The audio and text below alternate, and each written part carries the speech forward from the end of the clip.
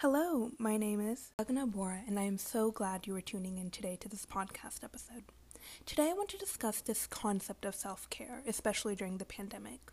Now, I know self-care looks different for everyone. It can be watching Netflix and eating snacks, or going on a run outside, to even just distancing yourself from toxic individuals in your life. There are so many forms of self-care, and it's important to figure out what activities keep you engaged to help preserve your mental health.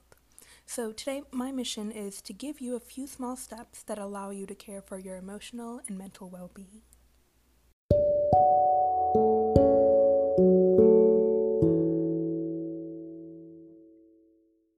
Now, before I delve into a few ideas of self-care, I want to make it clear that self-care is not selfish. In a New York Times article by Tara Parker Pope, she mentions that self-care ultimately is about setting priorities, setting boundaries, and finding purpose.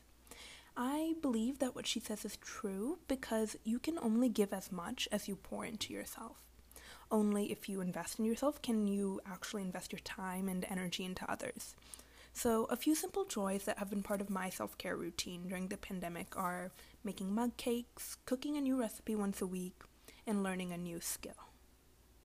Okay, first, mug cakes. Now, I know making mug cakes isn't your typical mainstream self-care suggestion, but I do believe that it is important to indulge in the sweeter things in life, and there's no better way to do this than eating a mug cake. They are simple, they are delicious, and they take less than 5 minutes to make, so you honestly have no reason as to why you shouldn't be making one.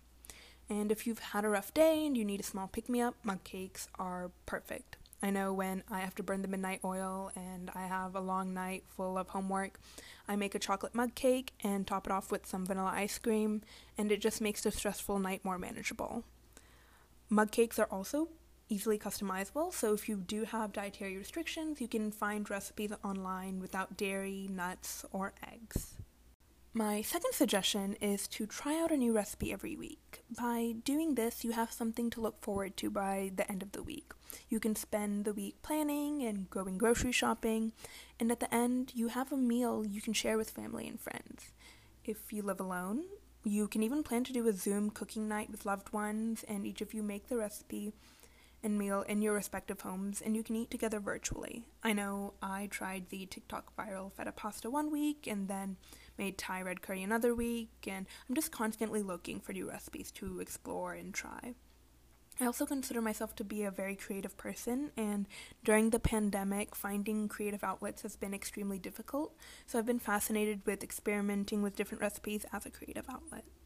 So my final suggestion is to learn a new skill.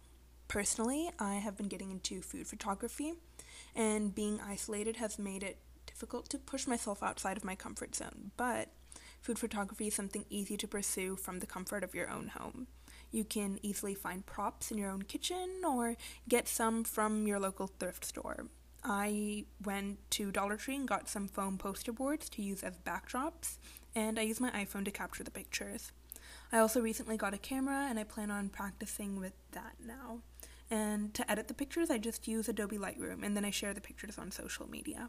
I think fostering this new creative hobby has allowed me to take joy in the small moments in life, whether that be making a small batch of cookies to making an extravagant layered cake. There's always something new to explore and get excited about, and that's the excitement that's been keeping me grounded during this time. So a common theme in all these suggestions is that these are examples of micro self-care. In a Forbes article by Dr. Robinson titled The New Science of Micro Self-Care, Solutions for Virtual Fatigue and Burnout Prevention, he explains that small breaks and acts of satisfaction can greatly improve your productivity and mood. Now, you don't have to engage in time-consuming practices all the time. By having short breaks, you have small pockets of happiness to look forward to throughout each week. According to Anissa Horton, writer of BBC article How to Be Creative in Isolation, finding new mechanisms and stimuli for creativity is important. This really allows you to think of ideas in a manner you normally wouldn't have considered. Instead of being hyper-focused all the time on how creativity appeared in a pre-pandemic world, maybe opening your mind to new creative spaces that exist now are worth your time and energy. Inspiration can be found basically anywhere. It's all about looking at the world with a new lens, being open to accepting new opportunities, no matter how they present themselves.